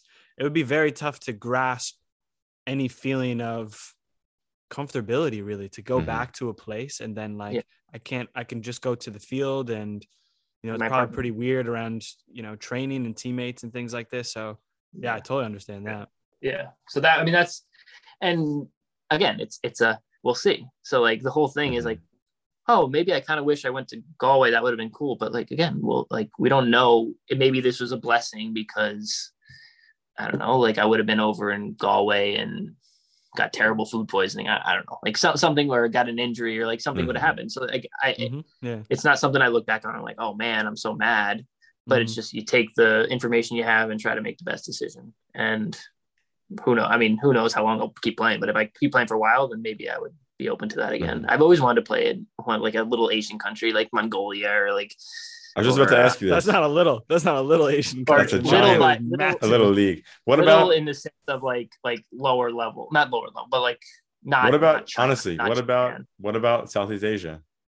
We've mentioned a few pods now, and I wanted to go. Like I actually, what was the team? It wasn't Mongolia. It was it's a very poor country in Southeast Asia. I actually got an offer from a small country or big country. They're all Cambodia. It was Cambodia. Cambodia. Wow, first one. Yeah, Cambodia. Interesting. Well done, Sean. So and again at that time, I wasn't comfortable enough with like what they were offering me was fine, but I wasn't comfortable enough that they were going to follow through with what they were offering me. But like to live in a place like that would be awesome. I think just for a completely new experience, and I am very jealous. I've listened to all just Sean's stories about Mongolia, and I'm jealous. Dude, I'm going to Southeast Asia, so maybe we'll time it together. And Dylan says he wants to go, but he's on the cusp. I still have things I need to accomplish before I entertain this idea. I'll bring my walker and my cane. I'll try to make it. Hold on for a few more years. A few more years. He's going to play for more, much more. Easily. I can keep running. Is that what the plan is though? Is it like, do you feel any part of yourself falling out of love with the game, or do you feel like the time will come when you feel you can't? I guess there's always going to be a time where you're not the player that you were, but what does it look like for you where it would be like, okay, now it's time to hang it up? Oh, it's either like two things. The game's not fun if you're hurting all the time. And the other thing is if you're not good enough. And those are really the two things. Like if I'm not good enough, or if I'm just like every training session, I'm like, oh my God, my body hurts. Like, no, then that's not fun anymore. So like one of those two things. So either they're going to tell me or my body's going to tell me. And that's pretty much it. Do you feel like because some people we ask and it's like, not even just like going that far, but do you feel like in terms of soccer will always be a big part of your life, whether you're playing semi, you know, or amateur really with an NPSL team, you know, like Stockade has been urging for your signature for years now, you know, like could it be even send me a jersey? Exactly. Could it be a situation like this where like, you know, you do that for 4 years and it's like hanging up your boots from the professional game, but you're still connected, or you're coaching, or you're involved in the front office, or the Aristocrat agency, you know, pops off. Like, what do you see? Like, how do you see yourself kind of transitioning? I see myself, sorry, that just cut off for a second. That was a great picture. Was it the Greenville one? No, it was you with the flamingos. Great kits though, you know? Great kits. Didn't have the greatest time in Madison, but great kits. I gotta change that. If I have to go on Zoom with anybody from Greenville. But no, so what was even the question? What was even the question? Do you see yourself transitioning to like a semi-pro type? Yeah, transitioning. Sorry. I got distracted there. My low battery, 20%. We're good. We got a couple more hours. No. We're almost to the fast feet. Don't worry. No, I would say I'd always be involved in sport and like helping athletes in some way, but I don't necessarily know if it'll always be soccer. Like I love other sports. I love watching football. I love playing, and less to an extent, but also I like watching basketball. I love tennis, love watching it. And I think like what I'm most interested in about like soccer even is the incremental gains, which a lot of it takes place in the quote unquote gym. And I don't see a gym the way normal people see gyms. I see gym as like the thing at the net, like just a thing of turf with some weight, like some weight, but not like front squatting every day and all that. So I do think it'll be something along those lines. I most likely will be something with soccer. But to answer your stocky question, like if I'm in the area and I still feel not in pain and I'm good enough, then yeah, I would definitely keep doing that for as long as I could. Oh, they would love it. I don't know if I can live in New York though. It's a little too cold for my liking. I like warm weather. Hey man. Yeah, he's a Greenville guy now. You know, that's why we're going to Thailand. Come on, kids. All right, just let me know when. How far is that from you, Sean? How far is Greenville from? From Myrtle Beach. 3.5, 4. Yeah. Greenville's that's the new club. inland, that's right? the new family club too. Yeah. Greenland's inland. And Greenland's cool because there's a lot of lakes and it's in the mountains kind of. We're very close to the mountain. So it's got a cool scenery. Dirty Myrtle, huh? Dirty Myrtle. Is that what the Greenvillians call it? I feel like that's what New Yorkers call it. Might be. I don't know. New Yorkers call it. I don't know. Good. I feel like there's been a lot of like spring breaks. Well, it is a vacation spot for sure. Spring break and even families. Yeah, that's what everybody classic I know. tri-state area. I've never been to Dirty Myrtle, but that's what I've always called it. So. All right, I think it's a perfect time to get into our fast feet round. Keeg, some of these may be recycled. We had a different version back in the day. Okay. But favorite moment thus far? I'd probably say, I mean, it's between promotion in Galway and the title in Greenville, but I would probably say the promotion in Galway, just because of the way it was won and the whole atmosphere of it. That felt more like a culmination of like everything winning it, like because we won like it was a table, like it was a league with Greenville, whereas the promotion one was a playoff final and all that. So that's why I would probably pick that one. It's a little bit, no slight thrown at the other achievement, but it's a little bit more of a once in a lifetime opportunity as like an American too. Yeah, it's a crazy thing. Like I won promotion to the first division in Ireland. Like that's crazy. And then the fans brought like an American flag on after. It was pretty cool. Like that is such goals. That's crazy. The pinnacle. Yeah.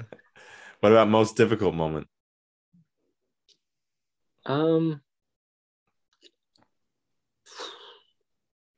It might be the Harrisburg moment, or like that time maybe. There's a couple other, like last year was tough, but I feel like I was mature enough to handle it that it wasn't as tough as like at that particular time where I was in life. When I broke my foot, that was tough too. Because I missed the end of the season, like the semifinal and the final. But yeah, probably the Harrisburg, that whole time where I was like getting rejected from trials and stuff. So we kind of talked about it in terms of maybe what you will do after your career, but I'm going to take it back and put it as you're coming out of college.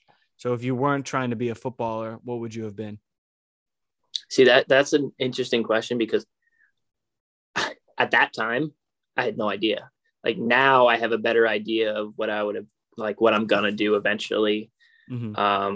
And I think the answer then is way different than what it is now in terms of like helping athletes. I'm just like a trainer, coach, whatever. I mean, that kind of realm.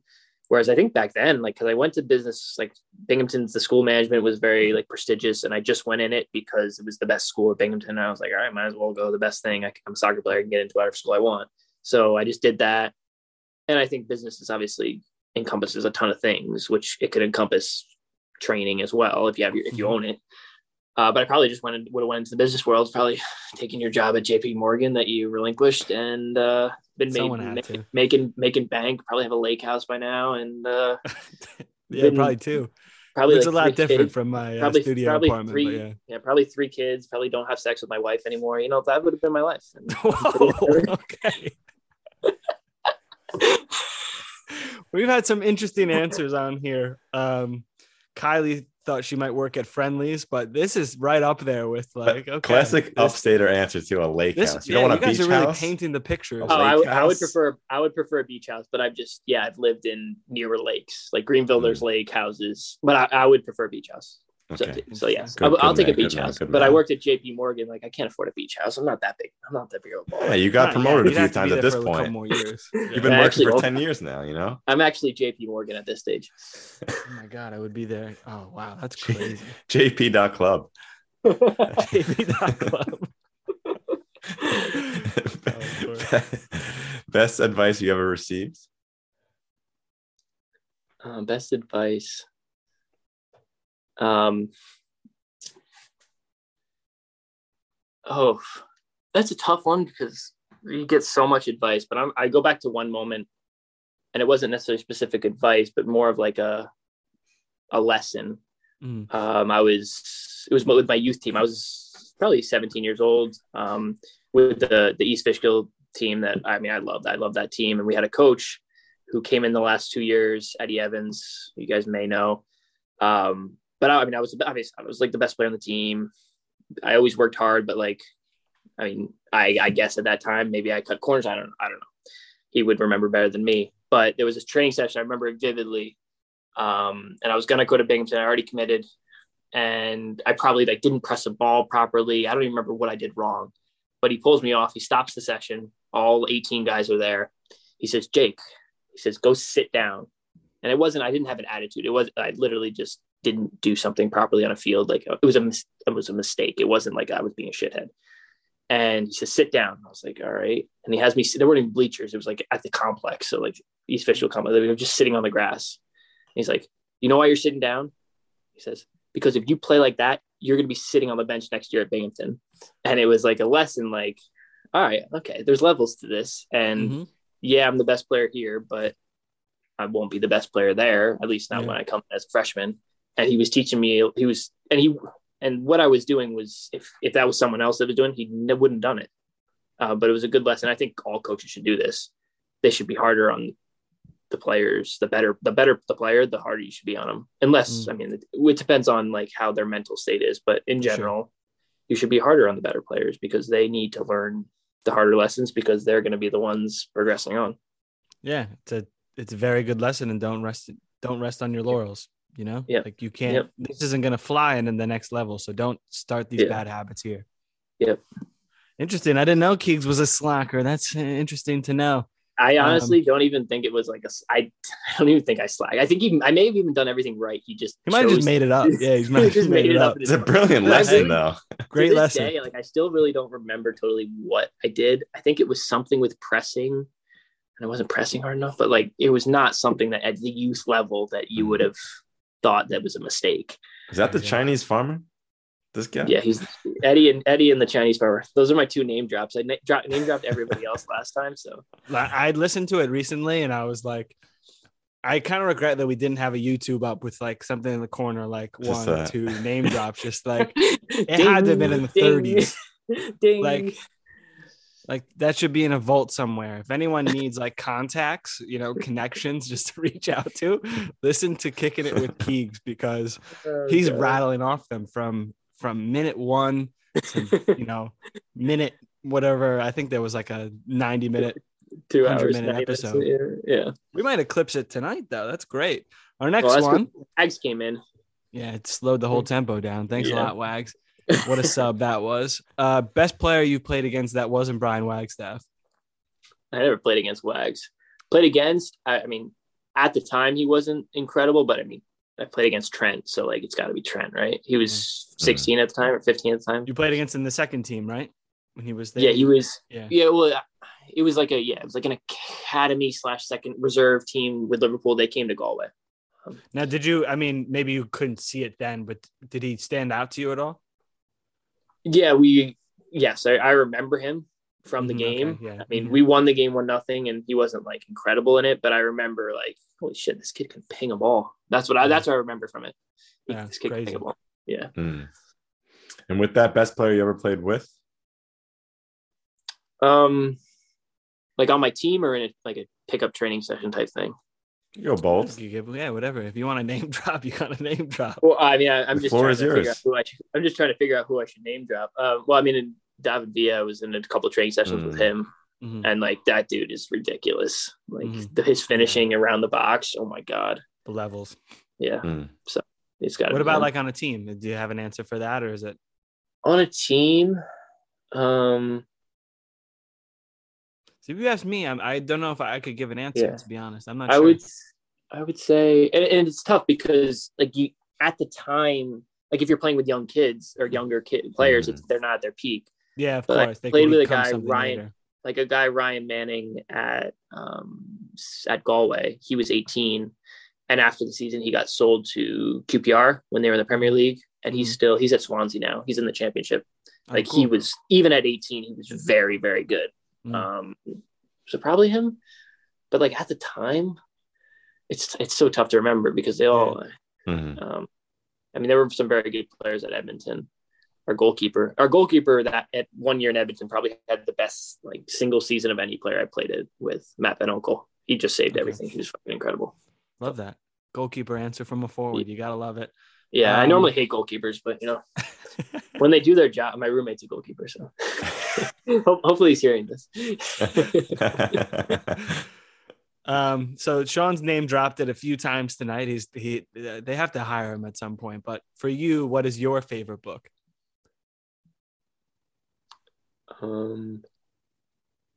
I would say, what's it called? Relentless. Tim Grover, Relentless. Okay. The Jordan's trainer. Great book. I've read that like probably 2 or 3 times straight through. I really like that book. There's so much stuff in it that like one of the things that I love in it is he goes into a thing about like being relentless, and like he says everyone is born relentless because you have babies and they are relentlessly crying until they get what they want. And he says society tells us to relent. He's like, what's the quote? It's like, babies are born relentless and taught to relent. So like when you go to school or your parents are like, stop doing that, stop doing this, sit down, listen, do whatever. He says like society really tells us to not be relentless, and to be a great athlete, you have to be relentless. So it's an interesting little take on it from him. Have you read his new book, Winning? I haven't, no. I'm going to have to write all these down. I never remember books unless I write them down. I got a notes app. You can find these all at the Footwork book list, which is available for download for Actually, The Alchemist is not on there. I got to add that. Oh, we got to switch. By the time you hear it, it'll be on. Yeah, by the time you hear this, I'll have it updated. But yeah, free products on there. Go check it out. Yeah. And ones that aren't so free. The mug, $15.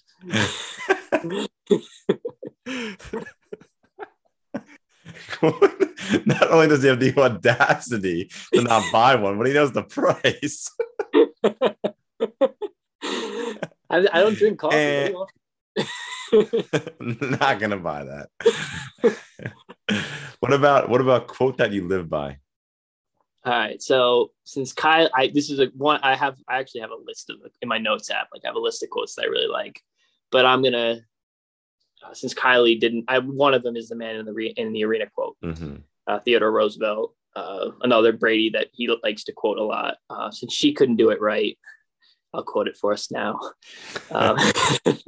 It is not the critic who counts, not the man who points out how the strong man stumbles, or where the doer of deeds could have done better. The credit belongs to the man who is actually in the arena, whose face is marred by dust and sweat and blood, who strives valiantly, who errs, who comes up short again and again, who spends himself in a worthy cause, who at the best knows in the end the triumph of high achievement, and who at the worst, if he fails, at least he fails while daring greatly, so that his place shall never be with those cold and timid souls who neither know victory or defeat.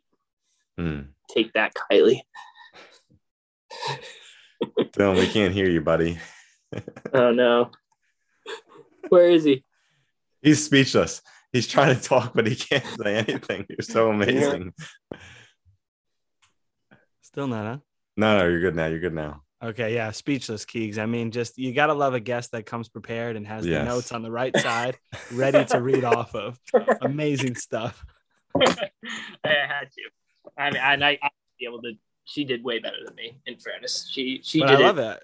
She did it offhand, and that was impressive. I love that. That's something that two of our most important guests, our VIP guests, that's something that you guys are very, ingrained in your life. I love that. Yeah. I do have a second quote that I was reading. I should have going through the note. I do read the podcast or listen to the podcast people. And I do know that's one of the questions. And I was thinking about like, which one would be good of the ones that I wrote down. And one of the ones I've written down, I don't even know if it's totally true, but it's an interesting perspective. And I'm interested if you agree with it. The quote is, people are only as loyal as their options. I mean, everyone is different, but yeah, I mean, it's when you said that, I just had people in mind right away. So I think in a way, yes, situational, but yes. I think I would go to say it's true for most people. Yeah, and the people that is not true, those are the people you want in your circle. Yeah, I would agree with that. Off the top of my head, most people I think of is, unfortunately, that's the case. Only as loyal as your options. Yeah. Yeah. And the second one is the majority of decisions made by you in life are made when you're not in the room. So be a good person. I like that a lot. That's a really good one. I like that one a lot too. I'm doing like 7 quotes. I do what I want. You make your own path. We encourage that. Oh man! Officially part of the backroom staff. I mean, it's Keegs week, ladies and gentlemen. Yeah. Since you say you're a fan, I believe you, but some people out there might not. Besides kicking it with Keegs, what's your favorite footwork episode this far? Ooh. I think it was the Ryan Malone one. Love that. The one recently. I really liked that one. Who else was that I really like? I always like the ones. I mean, the ones with Wags is entertaining, but I always like the ones with guests, and I prefer the guests, like the soccer guests, as opposed to I know you had like a skateboarder on. I mean, those are the ones I like more. So I'm trying to remember what the other. I mean, Kylie's been good. Both of her episodes, I've liked her. I don't remember who else there was. Trying to remember the beginning episodes, but yeah, I would probably say Ryan. I mean, he's got a great story. Yeah, it's a cool one. Really even though like getting relegated from the 3rd Bundesliga and then getting signed by a team in the 2nd Bundesliga, that's crazy. Or going from D3 college soccer to the 2nd Bundesliga is insane. Wild. I do wonder how many people have done that. I feel like if there is a list, it's very short. And you'll be the next one. You'll be the next one. Yeah. You and Sean will be the next one. Yeah. Damn right. Yeah. That's what we love to hear. I mean, Keegs, we have to mention too. I think we have to mention it. You don't know this yet, but you followed one of our biggest guests we've ever gotten. And I think it was only right for you to follow this guest. And I don't even know if we should tell you, but just let you know that a week before this episode comes out, it was a good guest, and you upheld standards. Yeah, you upheld the standard. We won't tell you on air. Yeah, maybe we'll tell you off air, but you upheld the standard. You've already recorded with this guest? Yes. Mm-hmm. And it's your biggest guest ever? For sure. In terms of like, yeah. In terms of like, and it's a soccer player or someone else? Mm-hmm. Soccer player, male or female? Male. I'm getting 20 questions.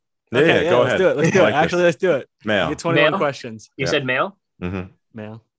Okay. Male soccer player. Was it a Aristocrats guest or no? No. Okay. Stupid. What was that? I see where you're going with that. No, but I like that. Yeah. Okay. I was wondering if you're piggybacking off that. Does he play? Is he currently still playing? No. Oh, he's retired? Oh my goodness. Oh, did he predominantly play in the US or somewhere else overseas? Somewhere else. Is he American? Mm-hmm. Yes. Well, I like this. We're getting closer. Steve Cherundolo. No, but he was mentioned. He was named dropped. Did he play in Germany? No.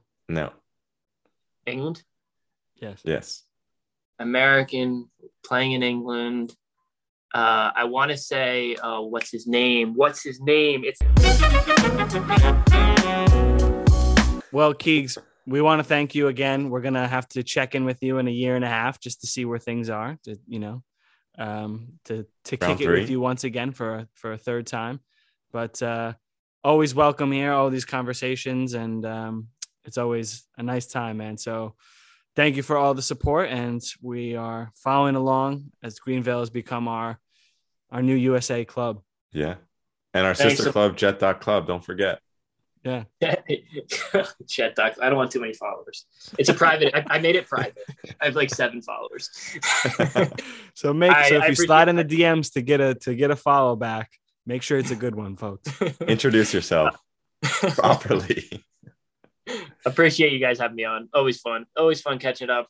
It's been real. I will be rock. I can't wait to post my first picture with my Footwork t-shirt, like a little selfie. You'll be the one of the first, if not the for first sure. to get one. I think the first. I think other than us, maybe. We got a quality check.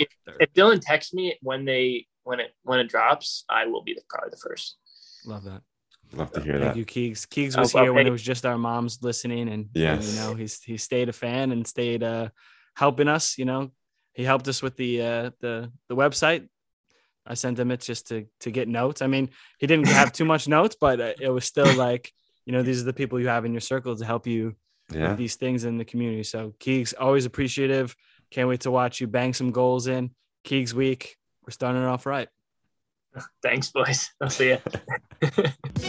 Footwork is sponsored by ourselves and great companies such as Kong Fitness. But we love to partner with new brands to make their own paths, so get in touch if you must. Footwork.club, the official Footwork website, is now live, so make sure you go join the club and check out all the new content and all the new features. Find us on YouTube at Footwork Podcast. You better like and subscribe while you're there. If not, I don't know what to tell you. Find us on Instagram at Footwork_podcast. Great time there. Twitter at Footwork Podcast. TikTok at Footwork Podcast, where we like to post dance videos. Those are great, but more importantly, amazing content for any dream chasers out there. Plug, pass. Tell your friends, your enemies, your mother, your brother, your sister, your pastor. It doesn't matter who. Tell the mailman, your dog, anybody that can listen. Like, subscribe, review, because all of that helps while you're there. We'll take whatever we can get to join the club. Join the club. He messed me up. I mean, he can just mash it together, so it's fine.